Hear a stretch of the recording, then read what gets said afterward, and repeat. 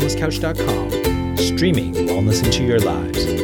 You're listening to A Quirky Journey, the Healthy Family Podcast with your hosts Jo Whitton and Fuad Kassab.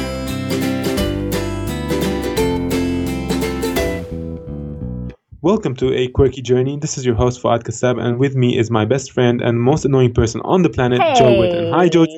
Hi, Fufu. I know you don't mean it. Well, no, you might sometimes. Than you. Yeah. Well, I think our relationship is based on the fact of how much I annoy you by saying that you annoy me. So that's that summarizes us. That's the show. Sorry about the dog there. I got to have a bit of a laugh at Jo, and then we're done. Yeah, well, got a good show today, Jo. Good show today. I'm really excited about it. It is. We're going to have a good chat. We're just going to do it ourselves this time. Yeah, we're going to talk about eating and also going to talk about not eating. So maybe we'll start with the not eating bit first. Yeah, let's do it. Yeah, it's a lot that's been happening for us. But we'll give you a bit of a background on what's been happening in our lives. Jo's recovering from a little bit of a man flu. Hey, I don't have a man flu. I didn't whinge the whole time. You whinged about how much broth you had and how everyone was eating flourless fudge cookies around you. That wasn't quite fair for them to be eating that. I must admit, I do have to admit something, Fuad. I gave in. Oh, no. How am I supposed to eat just broth for a whole day when other people are eating flourless fudge cookies? I don't know. It's not doable. Jo, you're meant to be the inspiration for people who are going to go on gas. I'm sorry, guys. Please forgive me. I failed you.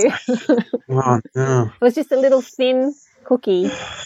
Well, look, I'm gonna allow this to pass through the editing because the thing is, like, you were sick, and quite often when we're sick, we just want some comfort food, and we just want to feel. We don't feel good, so we want to feel a little bit good, Here's another excuse. Here, let me just give you one more excuse. I had so much broth yesterday, like I decided I was going to have a broth day. I was just like a broth fast kind of a day. And I put fresh garlic in it and just like 1.2 litres of broth I drank yesterday, I think, and plus a bowl of soup. And that's awesome. I know. And I just had this big thermos with me, and every time my stomach felt a bit hungry, I would just have another slug of broth. And everyone around me, like I had my assistant Katura here all day, and she was cooking all day. She was cooking meatses and like bolognese, and she did barbecue chicken, and she did roasted veggies, and she did all these amazing things that smelt so amazing. And I'm just going to the kids, go away and leave me alone. I didn't want to smell their food. Well, Jo, you want to explain why you were like sort of doing a broth instead of much else? Yeah, because I came down with the cold last week, and then I got this cough. And tomorrow I have a cooking class in Cairns, and the last thing I want to do is be standing up the front and start coughing. So I was like, I've got to get rid of this cough. And it was quite like a chesty cough. And I thought, well, Chestikov sounds like a Russian last name. Chestikov, yeah. I thought, thank you for that. So I thought, to help my immune system, obviously the broth and the garlic, but also when you eat all the time, it makes it hard for your immune system to have the energy to heal you because it's so busy digesting your food. Is that explained well enough? Well, that's a very good explanation. Quite often people, when they are sick, they abstain from eating, and that's actually quite a common thing. So the best thing is to listen to your body. Your body quite often will tell you when you're sick, it's like it'll start screaming. It's actually easier to listen to your body when you're sick than when you're healthy. It says, go to bed, go to bed, go to bed. Yeah. I'll give you an example. When I get a cold or a flu, I stopped drinking coffee. I cannot even smell it. I just don't like it. And that was for years, and I did not realize I always found it peculiar why it did that. And then I found out I had a problem with caffeine, and I couldn't actually handle it. So my body was really intelligent, like screaming at me. So when you're sick, take that as an opportunity to really, really listen. Yeah, and I think every time I tried to eat, I'd only eat a few bites and I just didn't want to eat after that. So I thought, yeah, I'll do broths. But the funny thing is, so for 3 days, I've been doing sort of GAP stage 1 meals to try and get over this. And then the 3rd day I did all broth pretty much, and except for a chocolate biscuit. And what I noticed was I had die-off yesterday. Yeah. And by last night, it was so bad. I was aching and I had to have a hot water bottle in bed. And I thought, oh, my goodness, it doesn't matter how healthy you are. This is what Elise has told us over and over again. It doesn't matter how healthy you are. If you do stage 1 GAPs and do it properly, you will have die-off, because we all have toxins in our bodies to get rid of. So there you go. Yeah. So it's a good sign. Die-off is good. Other stuff are dying off. Don't worry, you're not dying when that's happening. That's right. So I'll tell you a story, Jojo. Okay, tell me a story. This will tie in really well with the topic that we have today. So my eldest daughter, Sarah, is turning 7. She's already 7. She turned 7 this week. But we're having her birthday party on Sunday in our new home in the Blue Mountains, which we moved to on Saturday. Woo! So we were super excited, like loving being in the mountains, freezing. I went and bought a fleece top, fleece pants, and these like fleece sandals, like no, not sandals. What do you call them? Like slippers. I hope you bought yourself a beanie as well. Well, my fleece thing has a hoodie on it, so I'm sorted for it. I've got a beanie. I haven't needed to use it. It's just been fantastic too. That was my youngest daughter crying and running past my office door, right? So what happened was I was told about a really good butcher in the local neighborhood, and not in my suburb, in a suburb nearby. And I was told to go there, you can order meat and stuff. So I needed 2 deboned lamb legs for the charcoal barbecue I'm doing for the birthday. Yeah. We're having around 45, 50 people coming. So it's a big thing, Yeah. So one of the things I'm doing is I'm turning my chimenea into a charcoal smoker. Awesome. And I want to put in the lamb on the chimenea.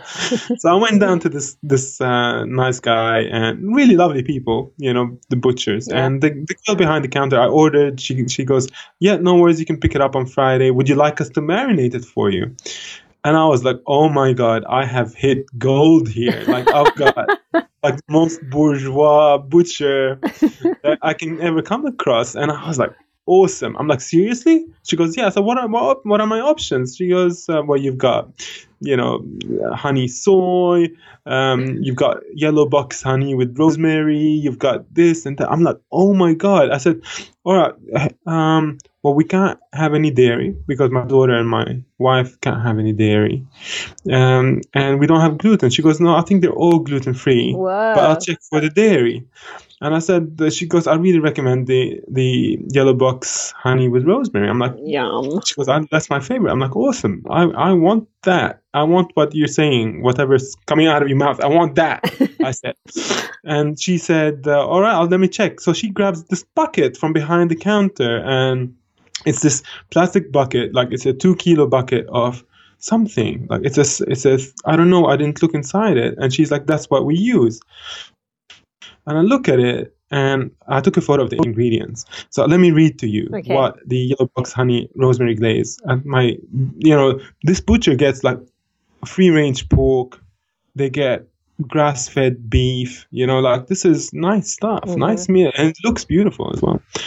So this is what's in the marinade: sugar, maltodextrin, salt, rosemary leaf, 10%, dietary fiber, hydrolyzed sorry, hold on. There's no comment. They're not putting any punctuation. Let me do this again. Okay. So sugar, maltodextrin, salt, rosemary leaves, dietary fiber, hydrolyzed vegetable protein, vegetable gum, 415, 412, honey powder, 9%. I've never seen honey powder. Is that a thing? I don't know. Maybe they use dehydrated beef to make it. I'm not sure. Maltodextrin. It's actually, honey powder. Between brackets, it says maltodextrin honey. Oh, what? That's not honey. Then it says herbs and spices and color 160C and 100. Phew. So that is... so I'm guessing you didn't get it marinated. And I said, that's all right. And she goes, all right, so on both of them, on both. And I said, no, I mean, that's all right. Like, I don't want it. I'll just do the marinade myself. It's fine. I'll look after it. And, the meat looks fantastic. It's phenomenal. But that's what was going to go on my meat if I had asked for it to be marinated with rosemary and honey. Well, I honestly thought they're going to put rosemary and honey on it. You're so trusting, Fouad. Yeah. I actually, when you said that they were going to do the marinade, I thought, well, I've never seen a marinade at a butcher's that was worth having, but I could be wrong. Because I always make sure I never get marinades at the butcher's because they're generally like that. Oh, that's sad, isn't it? I mean, how hard is it to do honey and rosemary? So that's what I was thinking. It's like pretty much 2 ingredients. Like, you're not going to count salt as an ingredient. Salt, honey, and rosemary. Like, really. So what are you going to put on yours? Well, I got some rosemary. I've got some capsicum paste, like a Turkish capsicum paste, which I really love. I'm going to blend that up with olive oil and lemon juice and chives and just marinate that for 24 hours and get that going. So that'll be nice. But maybe a bit of za'atar. Yeah, of course. I don't know. The rosemary might be enough. Like I don't like mixing the woody herbs too much. Like like the really strong ones. Yeah. Just one's enough for me. Like it'll be good. Or maybe I'll do one with za'atar, one with rosemary, and then we can compare. So we'll see how that goes. I think I might need to just fly down to Blue Mountains tomorrow. Oh, well, if you can make it, you're welcome. But it's gonna be good. There's a bunch of stuff I'm doing as well. I'm making flatbreads on the Solid Techniques grill outside on the wok, so I'm gonna turn that into a salad. Grain-free dough. Yeah. So that we make naish. It'll just be a nice kind of casual afternoon where people we're gonna eat slowly. Oh, stop it! Yum. It's gonna be nice. Well, we want to see photos, please. Social media. At least, sure. At least the next day you can post them because you'll be busy. I'm social media shy. You know me, Joe. I'm not so shy. Yeah. I'm not like you. Hey. I've never taken a photo of my toes in the sun. Because they're hairy. Yeah, that's what I was going to say. You don't have nice toes. Giant hobbits. So this is one thing that I was thinking about. And it coincided with a little bit of a media frenzy and a frenzy in general about people talking about this new vegan documentary on Netflix called What the Health. And this is something that has got our community really asking questions. And we always talk about eating a whole food diet that includes meat and eggs and dairy and honey. And the documentary that was on Netflix was making a really strong argument against that case. Well, it was really, strong. really strong. It seems strong. So today in this episode, we will be talking about why that show was so compelling, and whether it is true what they're saying or not, and how you can navigate this terrain for yourself. But before that, just a little word about our sponsors for the show. We have a new sponsor this week. Joe, would you like to introduce them? Sure. So you probably have heard us talk about our lovely friends over at Solid Techniques a lot of times because we're absolutely in love with their pans. And we have a lot of discussion about it in the Quirky Cooking chat group. There's always people posting photos and saying, oh my goodness, I just got a Solid Techniques pan. Why haven't I done this before now? It's so amazing. And everyone's always saying, oh wow, which one did you get? And so it's like this great big Solid Techniques fan club in our chat group. Sometimes it's pretty funny. And because we just love what they do, we love this Australian company, and they just make the most beautiful quality pans that are non-toxic, and they're multi-generational. They're not going to wear out. They're just going to get passed down to the great grandkids. They're just beautiful, beautiful pans. And so we decided to start working with Solid Techniques. So they are on board as a sponsor. And we have, as probably a lot of you know, we have been using them for a long time, both Fouad and I. My favourite one is the 32 centimetre big skillet, the cast iron one. I was raised with cast iron. My mum and dad and my grandparents on both sides always used cast iron pans, and I got passed down my grandmother's cast iron pan, one of them, and I absolutely love them. So I like the big heavy cast iron, but some people like the lighter iron or steel, and so they have different versions. They have the heavy cast iron, like the traditional cast iron, and then they also have lighter steel pans that are you can season them just like cast iron, but they're light. So do you want to talk about what you use, Fouad? Yeah. Actually, I was reading this book called Meat, I think, by Hugh Fearnley-Whittingstall from River Cottage. Have you ever seen that show? Yeah. Love that show. I love that guy, actually. Yeah, I learned a lot from him. But I was looking through the book, and he was talking about cookware that he uses for cooking meat. And one of the things he was mentioning was how like cast iron cookware is by far superior to any other cookware on the market. Yeah. And he said that all these Teflon coated cookware are actually like terrible for cooking because first of all, they don't last, and they also have uneven heating. So like there's one area that's going to be hot, the other one won't be, and they're toxic for you. He didn't talk about the toxicity, but I'm telling you, it's toxic for you. Yes. And they're just they don't last. They're non-stick, and then they become sticky, and they start sticking to your insides after that. So really, what he was saying is like get a cast iron one and learn how to use it. But this is the thing about my favorite Solid Techniques product, which is their Oz Iron 26 centimeter skillet. And this one is not cast iron. This is formed iron. It's like a formed steel, which is much lighter weight than cast iron, but you can handle it with one hand. And if you're like me, and and he was having a go at chefs who like to toss their food with like a flip of the wrist, but it's a really useful technique to master anyway, because you don't have to sort of keep using the wooden spoon or anything like that. I think it's something that mums should master, because we're always holding onto a kid with one hand, and he'd absolutely. Should have figured that out. You don't want to spit oil on the kid. No, that's true. That's true. Yeah, so just make sure you practice with something that is not your child, maybe your neighbor's child. Joking. Okay. Sorry. So that one's fantastic. It has, I think, to me, it has the kind of heat retention that I expect out of cast iron. Not to the same degree, but it heats up more quickly. Like cast iron takes a while to get to the temperature that you want. This one heats up much more quickly than cast iron, and it's very even in the way that it spreads the heat. And then if it's seasoned well, which it seasons itself through use, but like you give it a few seasons in the beginning, and the whole thing becomes non-stick, and it's just fantastic. Like it's not kind of slippery non-stick. Like you're not gonna have an egg sort of hovering over the thing, but I make scrambled in it, and and it's phenomenal. Like you just a brush and the whole thing comes out really quickly. Like I love it, especially when it's seasoned well. And this is really great. But Joe's big skillet as well.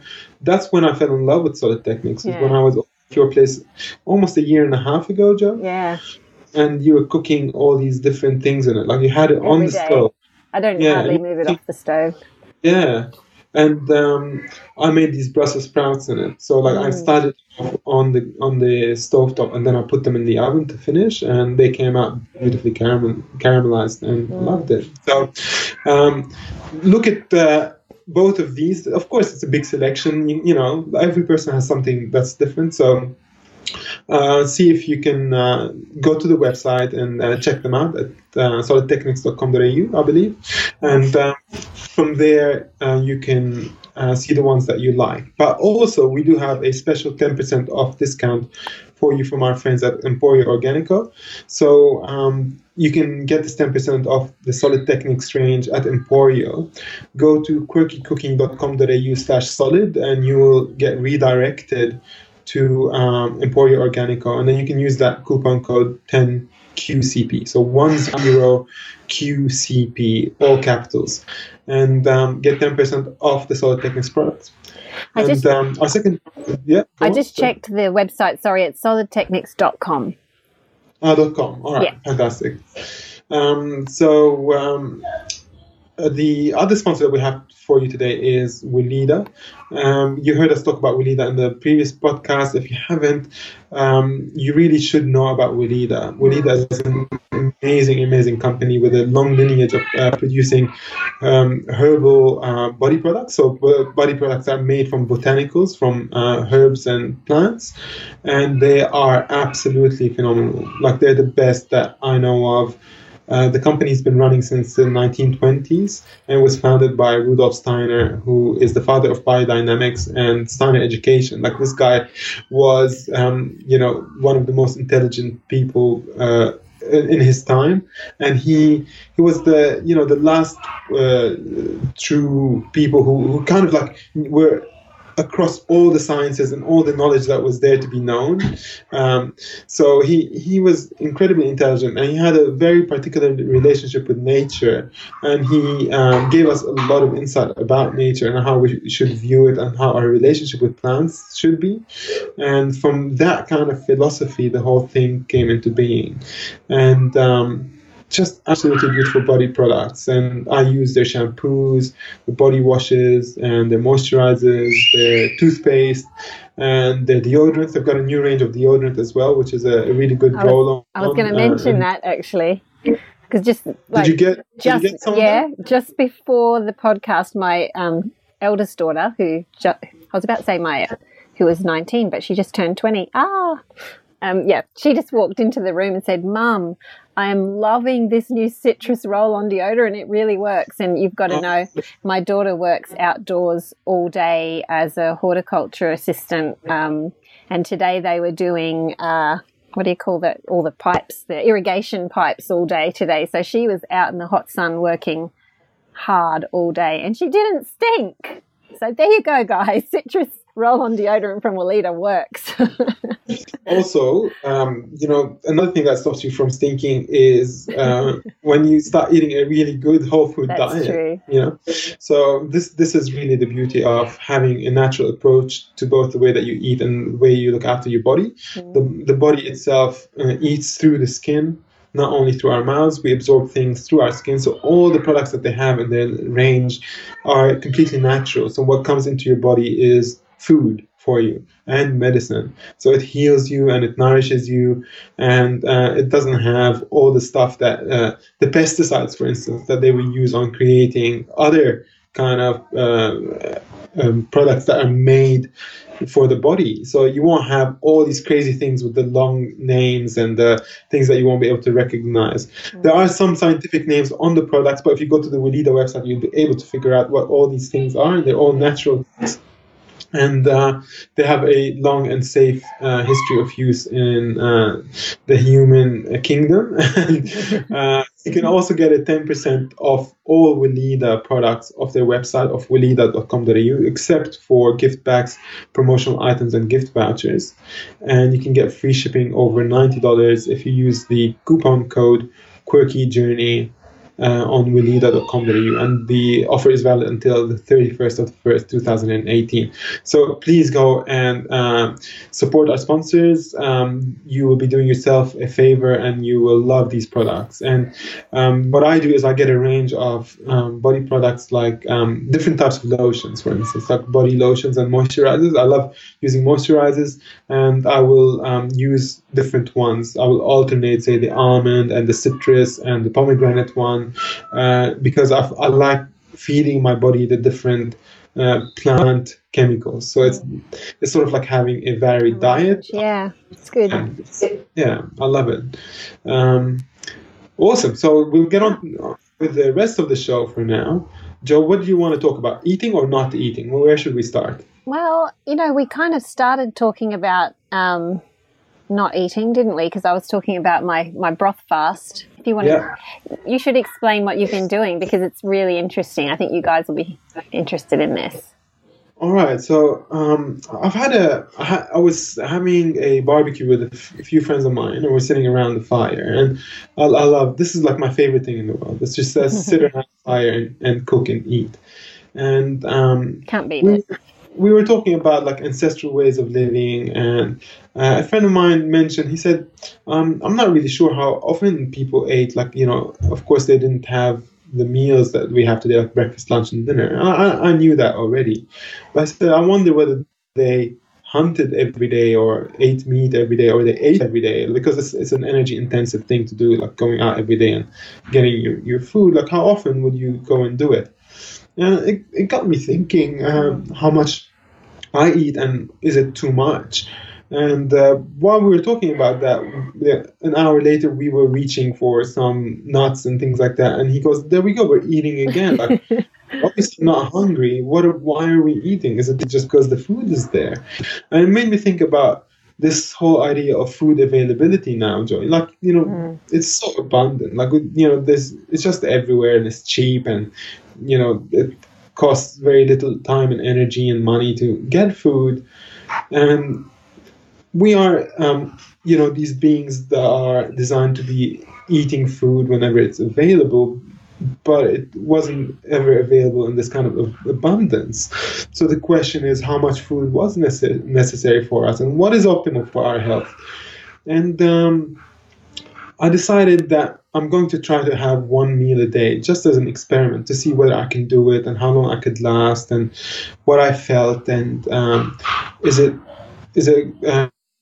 good for performance, is it good for focus, all that kind of stuff. And I discovered a lot of really interesting things, actually. And maybe interrupt me and ask questions as I go. I don't want to hog this conversation and make it one-sided. No, that's right. I've got some comments to make when you've done that bit.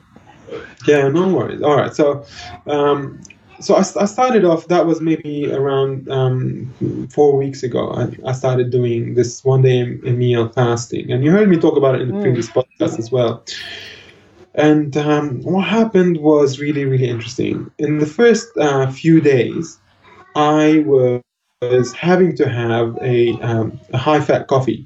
It wasn't a coffee. It was my chicory and dandelion drink. I was adding butter and coconut oil. I was having to have 2 or 3 of those a day, and not eating until 6 o'clock because I was really, really getting hungry. I was getting headaches, and I was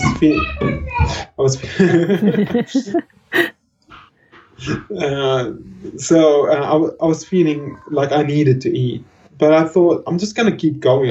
Did you just go straight into one meal a day? One meal a day, yeah. I think you do eat less than most people anyway, though. Well, I used to eat 2 meals a day, and that was sort of what I did for a long time. Because you quite often, like, you don't have breakfast straight away in the morning. Like, you'll wait a few hours.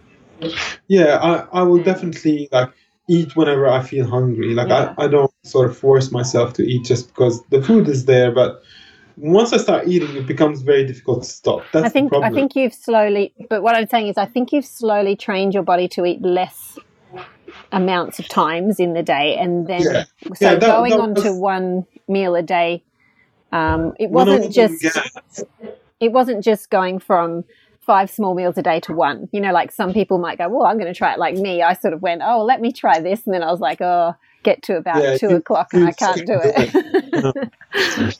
Yeah, but like first of all, I'm very stubborn. Like when it comes to these things, I'm very stubborn, and I sort of stick with it just because I enjoy the experiment. Like I enjoy, like I don't mind feeling hungry, like a headache. Yeah, just so I can retrospectively think about it and go like, this is what happened. Like in the first few days, I had like a headache, and then it disappeared.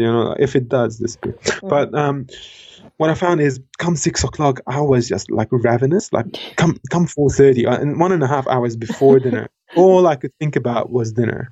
And of course, I had to prepare it. So like for the 1.5 hours before dinner, I was actually making food. I was making a lot of food. I was making so much of it. He was making a feast. Like we would be working, because we work online together, and I'd get to the stage of about 4:30 and he wouldn't be answering me anymore. I'm like, okay, it's feasting time. He's gone. Yeah, but it was good because like I didn't have to take like a breakfast break or a lunch break or anything like that. That's true. I was just working through. So that's I was getting frustrated because I was having to stop and cook. It's like, I need to be like Fuad and not waste time cooking.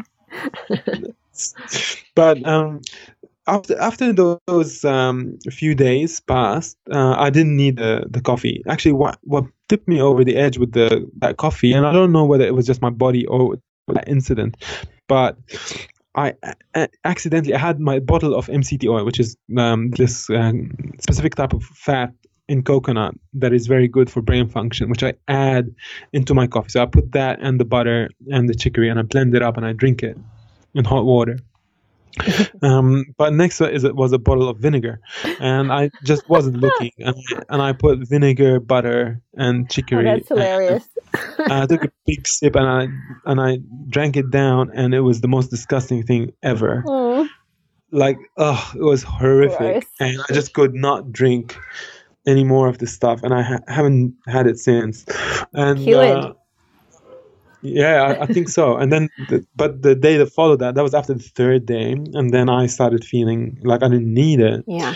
And what I had to do was bring forward my eating time. So instead of eating at 6 o'clock, I started eating at 5. I found that 5 o'clock, because of the time that I wake up, and being able to reach 5 o'clock was easier for me. Even though like it meant I ate earlier, and then it was still the 24-hour cycle, but it was just easier because it was sort of earlier in the day.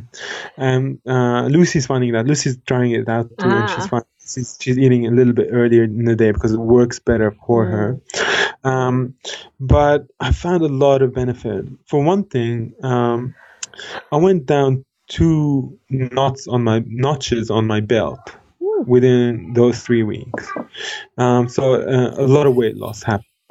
But it did not feel like a deprivation diet. It didn't feel like I was actually depriving myself of anything. Like, come dinner time, I was eating the best food. Like, I was charcoal grilling my steak, and I was eating it with like Brussels sprouts and butter, and having nuts and like dates with almond butter, and salads, and a little bit of chocolate, and like a huge meal, maybe like 1.5 times the size of a normal big meal. A feast.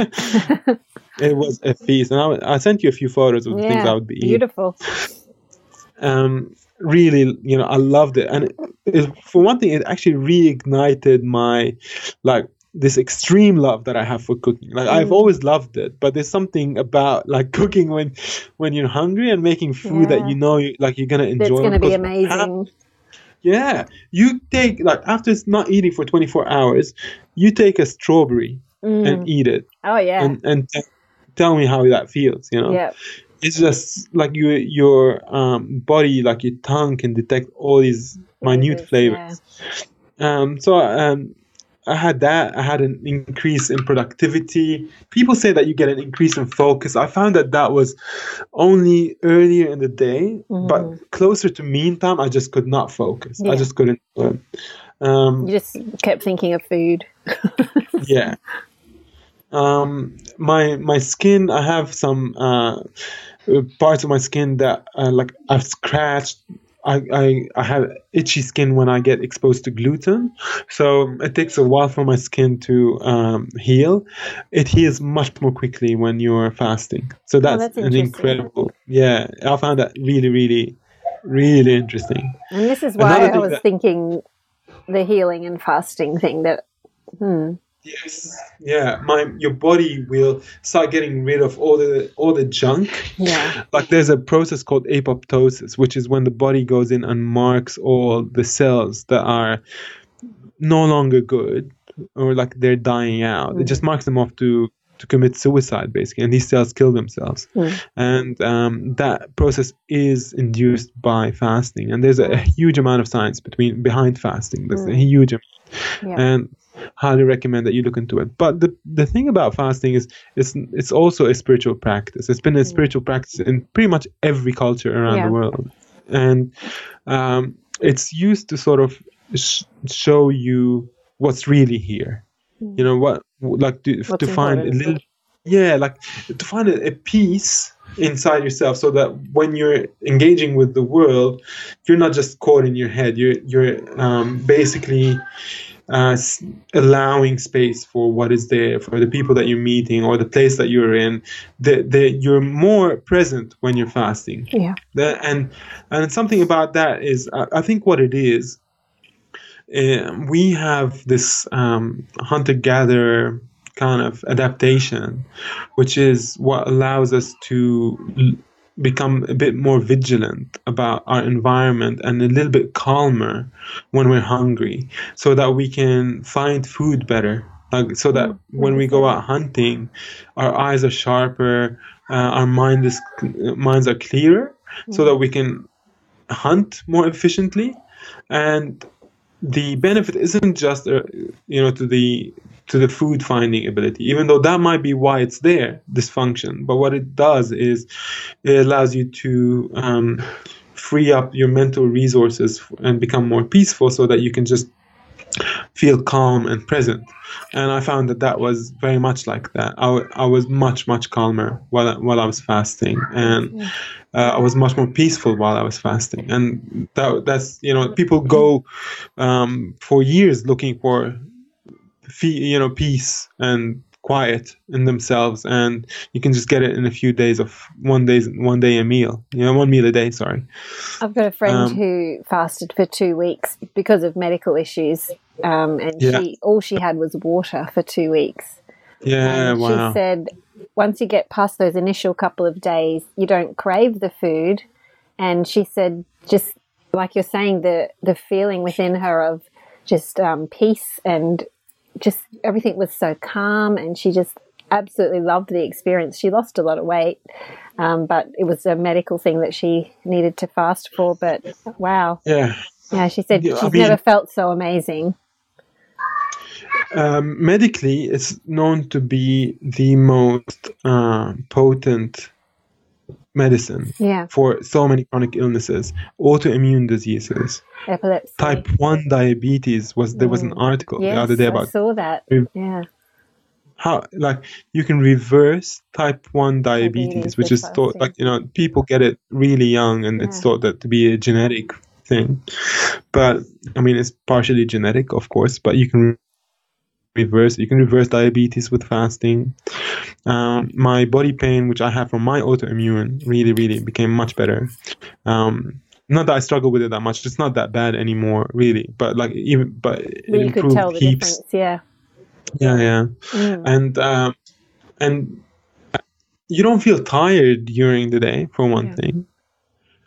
So you feel steady. You can still go for a nice walk. I didn't feel like it sort of do vigorous exercise. I didn't feel like that was what I needed to do. And also, I really tried not to, for instance, because my mental clarity started dropping down in the afternoon, closer to mealtime. I would really hesitate driving around with my kids in my car, for instance. So I would eat that time of day. Yeah, I'd eat if they were coming with me. I would not go without them eating. So, without me eating. And cravings go away for anything. You just won't crave, but then you eat like a king. And also you can afford really high quality organic food. You can afford better food. Yeah, because it's a third of the cost. Yeah. So you can, whatever budget you have for eating, you can put it into higher quality food, and you still come in at less than you were before. And obviously, you didn't do that for your whole family. It was only you. Yeah, it's just me. No. This is something that a human being has to be convinced about and wanting to try themselves. I wouldn't, no one's going to fast just because I tell them. Pardon? You wouldn't do it long term either, would you? No, and I haven't done it. This week, moving week, I've been eating 3 meals a day, and I'm feeling I've lost a lot of weight, Joe. When you see me, you'll see. You'll be faded away. I don't know. I haven't. Pardon? You'll be all faded away. No, I'm eating again, so the weight loss has kind of slowed down. Even though I feel like it's continued a little bit, because I'm still eating less in general, because it re-regulated my metabolism and my appetite. So I know when I'm hungry and when I'm full and all that. It just becomes more it's reset. There's a bit of a reset that happens. Did you? I forgot. I'm not sure if you mentioned, did you have sweet things at night, or did you only have savory? I had absolutely anything I wanted that I was allergic to. So it was completely gluten-free whole food diet. Yeah. And I was still eating whatever I wanted. So it's not like a ketogenic fasting where you do the... No. No. No. Well, I ate pumpkin, sweet potatoes. I ate, carrots and fruit, that kind of stuff. Yeah. I was eating all that. And what else? And so you felt like it was worth doing? Yeah, so it gave me a lot of discipline as well. So like that's one thing where I felt disciplined. Yeah. So that meant that my day was a bit more disciplined because you're in that kind of disciplined mode. Yeah. And what I would do again is I think I would do it 1 week every month. I would go and do one meal a day. And what I did was 6 days a week. So my rule was on Sunday, I will eat with my family 3 meals a day, whatever it is, And on any occasion where I was with people who were social, like having some kind of celebration or like whatever, a get together, and they were all eating, I was gonna eat. That was really what I did. So I did that, and I kept my eating window to around 1.5 hours. So I wouldn't eat for more than 1.5 hours. So from 6 to 7:30. And what happened with me as I said, I started eating at 5, and then kept going to 6:30. But what I started doing was started eating like a little bit of a snack at 5 o'clock, and then my main meal at 6 o'clock. Yeah. So it meant that I didn't have to eat because one thing that was kind of annoying is that you really look forward to this moment of eating throughout the day, and then within 15 minutes it's all over. Yeah, so I learned how to manage that through like eating a little, like small amounts of nuts and a little bit of cheese or something like that, and then come 6 o'clock I'd have my meal, and it's phenomenal and it's really helpful. And if you guys haven't heard about the benefits of fasting, just look it up. Look up the benefits of fasting. If you're struggling with an autoimmune, look up the benefits of fasting. There's a TEDx talk by Mark Mattson. Have you seen that one? No. It's The Power of Fasting, I think, or what fasting does to the brain, neuroscience, talking about what fasting does to the brain and how it bolsters brain power. And if you go online, it's there's a website called My Science Academy that has the video on it, but you can probably just search for it. Mark Mattson fasting. Okay. Yeah. And there's also a really good book that I've just started reading by Stephen Harrod Buhner, who is one of my favorite writers. But I'll talk a little bit more about that in the future episodes, hopefully, after I've gone through it, because I've only started reading that one to just get an idea. I like his approach because his approach is holistic, and he talks about, how our culture is always pointing to the physiological effects of whatever it is, but they're never really talking about the emotional or spiritual effects of what we do in our lives. And that whatever it is that we do, we need to consider what that means to us at an emotional and spiritual level.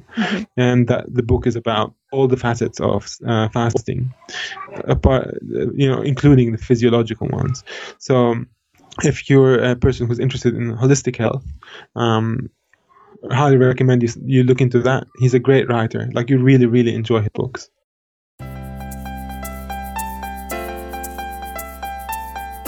Hey guys, just a reminder, if you're after natural, non-toxic skin and body care products, Fuad and I highly recommend Weleda. We use Weleda products in both of our families and we absolutely love them. They've got an amazing range of organic, biodynamic skincare products which are made using high-potency plant botanicals. Head over to Weleda at www.weleda.com.au and use our coupon code QuirkyJourney to get 10% off your order. And if you order over $90, you'll get free postage as well. Also, if you're looking for some naturally non-stick frying pans with no nasties, no Teflon or other coatings, just natural Aussie iron, check out Solid Techniques pans. They're an Australian designed pan, Australian made. They've got both traditional cast iron pans and the lighter Oz iron pans. We use them every day and love them. Instead of buying cheap pans that are going to just end up in landfill after a couple of years, get yourself some top quality pans that you can hand down to your grandkids one day. Check them out at quirkycooking.com.au/solid and use the code 10QCP.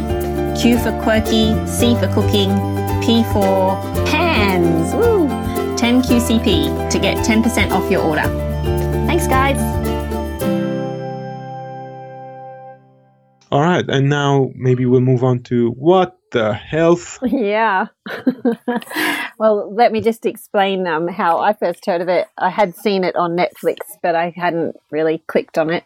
And I had a private message from a lady who came to one of our gut health retreats, and she said, I am so confused. My adult kids have been watching this Netflix documentary called What the Health, and it really just goes against so much of what we've been learning about gut health and the kinds of foods that help you to heal and the traditional foods that are good for you. It goes against all that. And she said it's very, what's the word? It's like winning my kids over, and it's making me think maybe I'm doing everything wrong. And she said it talks about paleo in there and it, says why that's no good. And she said, I'm so confused now. Is this whole GAPS diet and eating meat and eggs and things for good health, is this all wrong? And so I went and started to have a look at it, and Fouad sent me a couple of links. And at first, I think when you first start to watch the video, the documentary, if you're not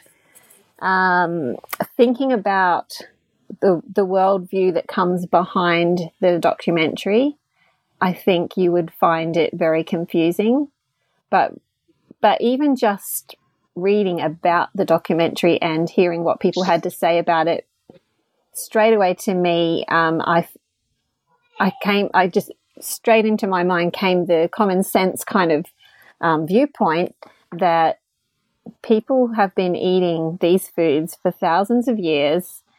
They are traditional healthy foods. How can it just suddenly be bad for you? So let's talk about that, Fouad.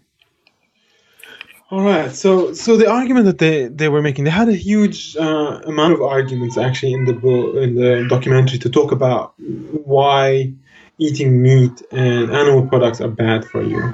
And one of the major things that they were talking about was cholesterol. And they were saying how much cholesterol is in there. And then they blamed saturated the fats science. Terrible. Yeah, but they blamed that the recent scientific worldview shift about cholesterol, like for instance the butter is back cover for the New York Times, and all these articles are coming up that are saying, actually saturated fat isn't as bad as we thought it was. They're blaming it on big industry, that they are actually funding this kind of change so that they can sell more dairy products. Basically, that's what they were also saying, that animal products a lot of environmental toxins, and when we eat those products, then we will become sick ourselves. They were talking about fish and mercury. They were talking about how eggs are eating one egg a day is as bad as smoking five cigarettes a day. I had to laugh at that one. It's like, really? So guys, if you stop eating eggs and you just only smoke 3 cigarettes a day, you're still on top. You'll be fine. So just the most outrageous things that they were saying, and it was a very one-sided argument. And this guy was saying, I only just found out about this stuff, and did you find it funny that he just wouldn't look people in the eye when he was talking about them? I don't know. Yeah, he was just very odd, and his mannerism was just really strange, and the way he went about his research was very odd. Like, he just Googled stuff, and then he would go and call every company and get ask the person why. at the help desk. Like the help desk guy. It's like, just the weirdest thing. Like you call up they talk to the guy at the help desk, and the guy would say like, hi, like you reached the cancer foundation, whatever it is, and like we and he'd go like, I wonder why you have class 1 carcinogens on your website, because meat has been shown to, and you can even hear the guy having an eye roll at the other end, because he's probably getting like 1,000 of these calls every day from people like that who are ill-informed. And we had a lot of people ask this question, like they're saying, what's going on? Like, are they right? And like, even as I was watching this documentary, they were talking about something and go like, oh, I've never heard that before. So he'd call up these institutes and, these industry bodies or whatever they are. They're not the best places at all. Like, we're against them too. Like, of course, we don't think that they're doing a good job either.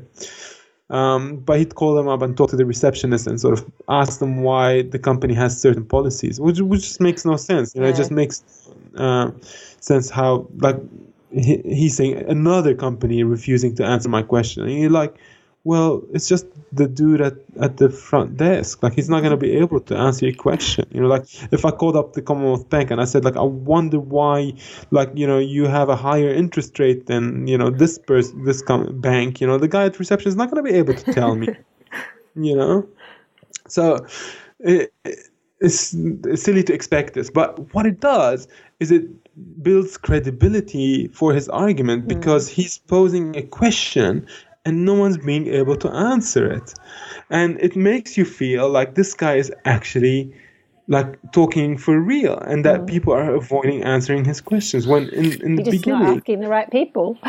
Not asking the right question and not asking the right people. Yeah. And then through that, it's like a needle that goes through this fabric, and it goes into one place that's true and in one place that's false, and it keeps going through these kinds of facts, weaving through them and making you feel like, oh, hold on, he's right about this. He's right that factory farming is completely damaging for the animal welfare and for our health and for the environment. He's so right. Yep. Could he be right when he's saying that an egg a day is as bad as 5 cigarettes? Well, he seems to be right about the other thing, so maybe he is right about that. So it plants doubt in your mind. It does. Everywhere, and it's a masterful piece of production that. But that's what it is. It's a film production. It is so masterfully done. Yeah. And they talk about things like the pesticides and herbicides in fish. I mean, what are they saying? Like, are plants not sprayed with pesticides and herbicides? That's true. Like, what? Like, every plant that's our plant's the only perfect food left on earth. And then the vitamin B12 argument. He makes an argument. He says, like, this dismissive argument. Yes. Like, he just goes,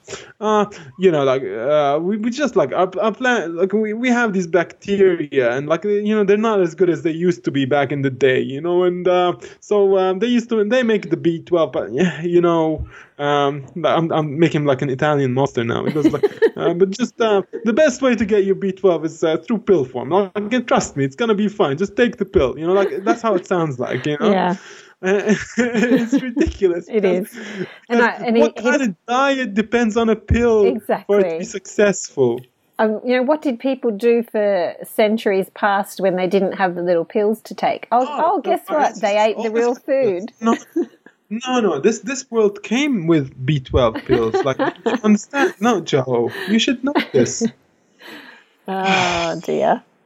Look, it is an absolute I don't even know what the word is. It's just a farce. It really is. It really is a farce. And I don't want to, I'm getting a little bit emotional. I promised myself not to be. I really love people who are trying to do the best for themselves and for the planet. I think it's phenomenal. That's what I'm trying to do. That's what you're trying to do. All the people that I know who are, in touch with their humanity and being alive are gonna try to do that. But to brainwash people based on your own ideology is not a good idea.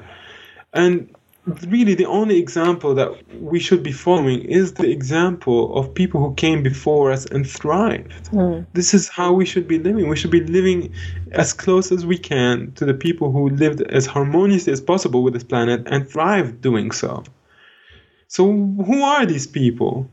Like, the book that really sort of made me really start understanding this was Weston A. Price's book. Oh, yeah. And Weston A. Price we've talked about him on the show so many times.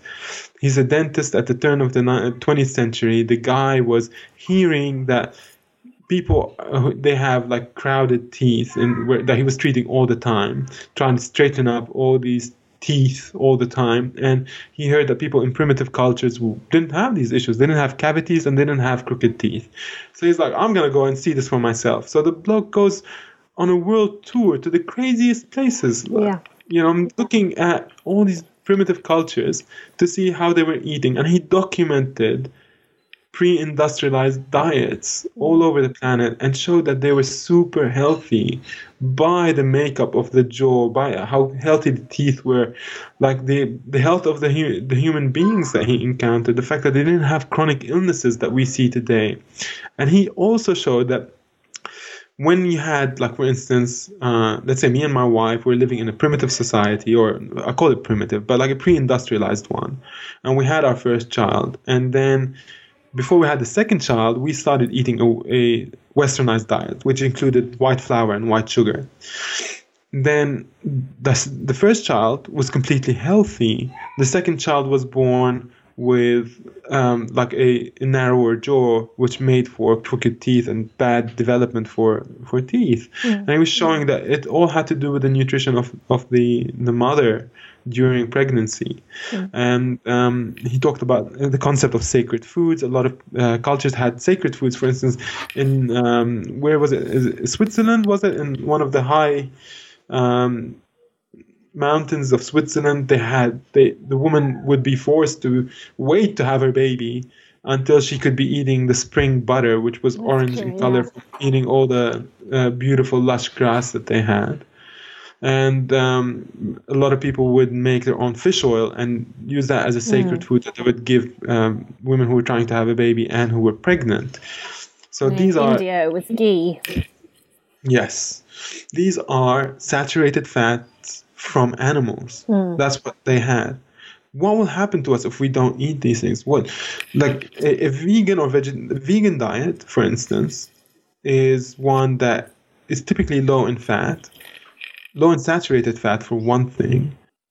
So all these sacred foods, they are saturated animal fats. They contain saturated fats and monounsaturates as well, but they come from animals. And these are the kind of foods that the people here in this documentary are telling us will give us heart disease, cancer, and diabetes. That's what they're, like, literally straight out saying. They're not beating around the bush with this. That's what they're saying. But these are the sacred foods that our ancestors gave for women who were trying to have babies, and they wanted them to have the healthiest babies possible.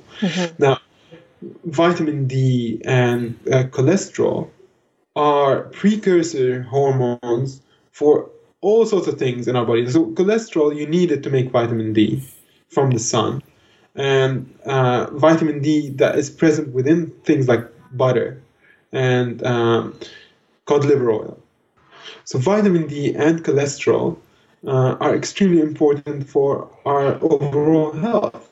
Like we won't be able to absorb minerals, for instance, without having fat in our diet. We won't be able to absorb it, which means that if we don't have the fats, we will have poor joints. So people will have osteoporosis. It's not from the dairy itself. Like, the dairy isn't the big thing. It's the cholesterol and the vitamin D. So you don't need dairy in your life to be healthy. That's not true. But you need a high fat, high vitamin D intake. So whether it comes from fish oil or dairy, that they're both good. But dairy from grass-fed animals who have been eating a healthy diet, and if you don't have issues with things like dairy, if you're not allergic to it, then this is amazing food for you. And so even if there's enough fat in vegan diets, the diets themselves are low in minerals, and they're high in anti-nutrients, which leach out minerals from the body. So you will end up with osteoporosis. And vegans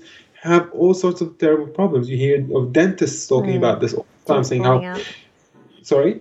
I know a lady who was mostly raw vegan for 7 years, and her baby's teeth, as they got older, they were having so much trouble with their teeth, and they were having teeth fall out, and she was having teeth fall out during pregnancy. When do you stop? When do you stop? And so she stopped, and she now is more like a GAPS sort of paleo diet. Yeah. After your teeth fell out. Yeah. You know. Yeah. You want to be able to say gaps afterwards. You want to say gaps. You know, because you want to speak. Important. But the thing is, like, when you stop eating animal products, mostly you're going to be eating carbohydrates. That's really the big thing. Yeah. And when we eat a lot of carbohydrates, when we have so much of them, carbohydrates turn into sugar to be metabolized in our body, and sugar has to be regulated. So we can't become we don't want to be hyperglycemic, because that leads to permanent damage. It damages our brain. We can't become hypoglycemic and we go into a diabetic coma. So the body tries to regulate this substance that outside the normal band will be toxic. It'll try to do that. So it'll continually try to regulate the blood sugars from all the carbs that we're eating. And then eventually all these cells that are bombarded by insulin will stop listening to it. They become insulin resistant. They stop hearing that message of insulin. So your pancreas will start needing to produce really high amounts of insulin for all the cells to hear it. But it can't sustain that. After a while, the pancreas blows up. It just can't make any more insulin. Mm-hmm. So then you become type 2 diabetic. Mm-hmm. And then you have to go on injection insulin just because of the amount of sugar that you're eating in your diet, because you're eating all these grains. And another thing that they will eat quite often is gluten, because they're going to be eating a lot of breads and you know, like, imagine being a vegan without bread, you know, like, how miserable is your life going to be? And then add on top of that the amount of soy that people are going to eat, and that's phytoestrogen, and the soy starts skewing your estrogen levels, and you're not having enough saturated fat in your bloodstream, in your system. It makes you not be able to make sex hormones, for instance. So your body goes, I'm actually starving, and this is not the best time for me to make a baby, so I will stop making all the sex hormones that are necessary, because I just don't have the things to make them anyway. And it doesn't look like it's the best time to make a baby, so let's stop. So women stop menstruating when they go on this kind of diet. It's just very normal for that to happen. And, you know, there's arguments by vegans that even go as far as saying that menstruation is actually a disease. And then when you stop menstruating, it's like you're curing yourself. This is like... So what happens if you want to have a baby? Too bad. Wow. That's not natural. That's why you don't meet too many vegans who've been vegans for too long. I mean, like, you know, they'll be a vegan for a few years and then they'll go back to eating meat. And after they've done so much damage for their body, you know, like... And I know some people out there will say, yes, but I went from a Western diet to a vegan diet or a vegetarian diet, and I'm so much healthier now. I think one thing that Dr. Natasha Campbell McBride talks about is vegan and vegetarian diets are a good interim diet for cleansing if you're trying to clean out your body of toxins. Like, if you've been eating a traditional Western diet and you change to fruits and vegetables and, you know, all those cleansing foods, you will see improvements, but it's not a long-term. It's not long-term. It's not a long-term diet, because the cleansing is great, but you've also got to have the nourishing building foods, which are animal foods. Those are the foods that feed and build your body. They build the blood and the bones and the brain and the muscles. That's what you've got to have as well. They show a few examples of, like, athletes and people who are just thriving on veganism, but they don't show that million times more people who are thriving on an omnivorous diet. Yeah. That's one problem. They don't talk about, for instance, zinc and how hard it is to get from plant sources. Yeah. How amazingly important it is for things like anxiety. So people with anxiety and depression, zinc is just like, you've got to have it. Well, you know, you hear about, like, vegans being angry a lot, and you know, this is I've heard this from interviews with ex-vegans, so I'm not making this up. No, like there's an amazing podcast on Daniel Vitalis. It's not it's quite recent. It's called The Hidden Cost of Veganism. And the woman that he interviews is just spot on. Like, we could have played that episode instead of this podcast for this. Like, please go listen to it. The Hidden Cost of Veganism on Daniel Vitalis's podcast, which is called Rewild Yourself. If you haven't heard that podcast, please go and listen to it. It's phenomenal. It's better than our podcast. Go listen. Like, it's so good. And really give credit where credit's due, because he's got this topic really well covered. Go listen to it. And another thing they talk about is dioxin in meat. And there's a really fantastic article by Weston A. Price about dioxins in meat, and how they are not a problem, and that there are also dioxins in the plants that we eat. So plants don't have the ability to detoxify from dioxin, whereas animals do. And we'll put the links in the show notes for you guys to hear. Yeah. And also, you said one about the dietdoctor.com or something. Is that right, Joe? Yeah, there was a good. Yeah, we'll put that link in the show notes that talks about the actual studies that were cited in the film, in the documentary, and that most of them, if you have a look at all of them, I think there's like one where he's used the data from the studies properly. So it's pretty tricky the way he's taken the data and manipulated it. So very much so. Yeah. This is like, it's illegal as far as I'm concerned. This kind of behavior. Yeah. But they're trying to make the argument that eating fat causes diabetes. They're saying like, when you eat fat, it gives you diabetes. Eating fat gives you an issue with controlling your blood sugar. Not eating the sugar is what's problematic. They're just saying that it's just eating the fat. Now, we went through a phase as a Western society where we were told from the 1970s up until recently that a low-fat diet is good for you. And every product on the market switched from being high-fat to low-fat. Everyone started eating flora and margarine. They've switched from eating animal products to eating, vegetable products. And people were told to severely reduce their bacon and meat intake and eggs and things like that. And they did. And what happened? Cancer, cholesterol, heart diabetes, disease exploded, became an epidemic at that time. And they're blaming it on meat. And they're saying it's the processed meat because there's a clear link between processed meat and cancer. I think there is. I think there is a link between processed meat and cancer, because processed meat isn't meat; it's processed meat. It's a factory substance. Like I just read to you what my butcher said they were going to marinate for me with. I told you what's in that. Like that's not the food. Meat. That's the problem.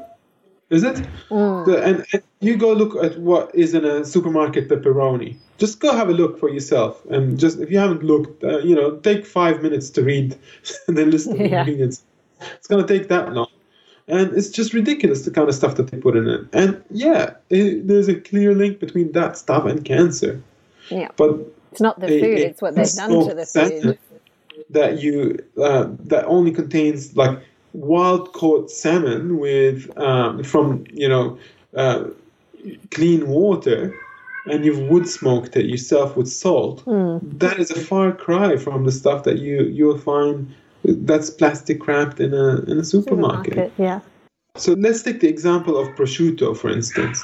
This is an air-dried ham that they produce in Italy, and traditionally it's made from pastured pigs, salt, and they air-dry it.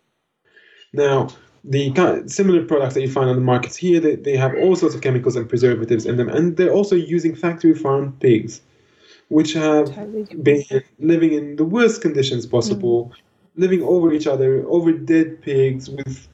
They haven't seen the sun. They've been drinking filthy water, eating filthy food, genetically modified stuff, and they're unhealthy. And then we put all these preservatives and chemicals on top, and we process the heck out of this meat. And then we can't compare these two products with, which one's better, do you think? And which one is likely to give you cancer? Hello. so different. We agree. We agree with them on all these points about the factory farming and also the influence of big industry on our food policies. How bad that is. It's shocking. It's shocking that in the US they have government-funded programs that will end up in a taco. That's true. I can't believe anything they're saying anymore in that show. But if it's true, it's shocking, and it shouldn't be. But that doesn't mean meat's bad for you. No. It doesn't mean that at all. Yeah, and I think what do we do? It's got to come back to, it's not the traditional whole foods that are the problem. It's what we've done to them. 100%. This is going to be an ongoing argument. We're going to be talking about this until the day comes when we say goodbye to this world. This conversation is going to continue. You guys are going to have to come to a framework in your life that you can depend on. You're going to have to find something that you can anchor yourself into and know that whenever these studies or crazy things come out, you know where you stand. You want to have something like that. And the best thing you can stand on is your own ancestry and what they used to eat and how they used to eat. And it's so simple because they ate great variety of whole foods that included lots of plants and animal meats and dairy products when they could have it, if they had dairy products in your ancestry. A lot of cultures didn't. But meat and vegetables were the founding diets for all of us.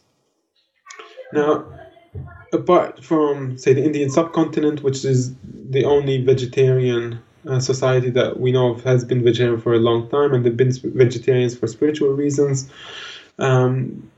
They eat dairy products there as well. They eat cheese and they eat eggs and they eat ghee and butter, and they did that for thousands of years. And they don't eat meat there, but they have an explosion of diabetes. And they're not eating meat though. So what's happening? How did a culture that pretty much stuck to its own ways of eating, but now is facing an epidemic of diabetes, what's happening? Is it possibly the increase of refined sugar in their diet, which is now phenomenal? The amount of refined sugar in India, I've been there, and I can tell you, it's just the sweetest country on the planet. Is it the increase of the use of veggie oils? Is it the use of pesticides on their plants? Is it the way that the water is now chlorinated? And is it the fact that they're living in cities that are so crowded and they're not healthy and that their immune system's compromised? Is it all disconnection from nature? Is it disconnection from tradition and culture and community? Is it all this stuff? Is it you can't just take one little thing out and say it's that. There's just so many factors. We're a human being, and if we came with a manual, it will say access to fresh air and sunlight, natural foods that grow off the earth, both vegetables and meat, and seeds and nuts, and you get your wisdom from your elders and from the people who came before you to teach you what's good and what's not good. Have a lot of love and connection in your life. Have faith and in something larger than you, and just be good to people in general. And don't ask for too much in life, and be content with a little bit. And eat a lot of plants and a little bit of meat, and just be happy. And your food is here in nature. That's the kind of life that we're designed to be living, Joe, isn't it? So let's not go with this movie. And I had to sit through it for you to be told to talk about this, and I was cringing from the first minute. Yeah, me too. Joe had to do that too. So if you haven't watched it, don't watch it. It's just really not worth your time. It's kind of inadvertently and subconsciously play with your emotions, and it has nowhere to stand. It has no legs to stand. It really doesn't.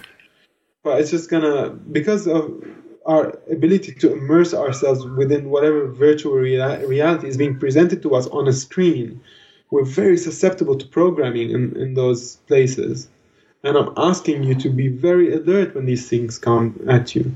You can't let things happen that way to you. Like, you can't be dragged along.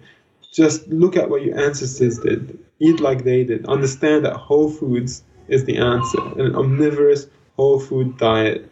Organic if possible, wild if possible, clean as possible.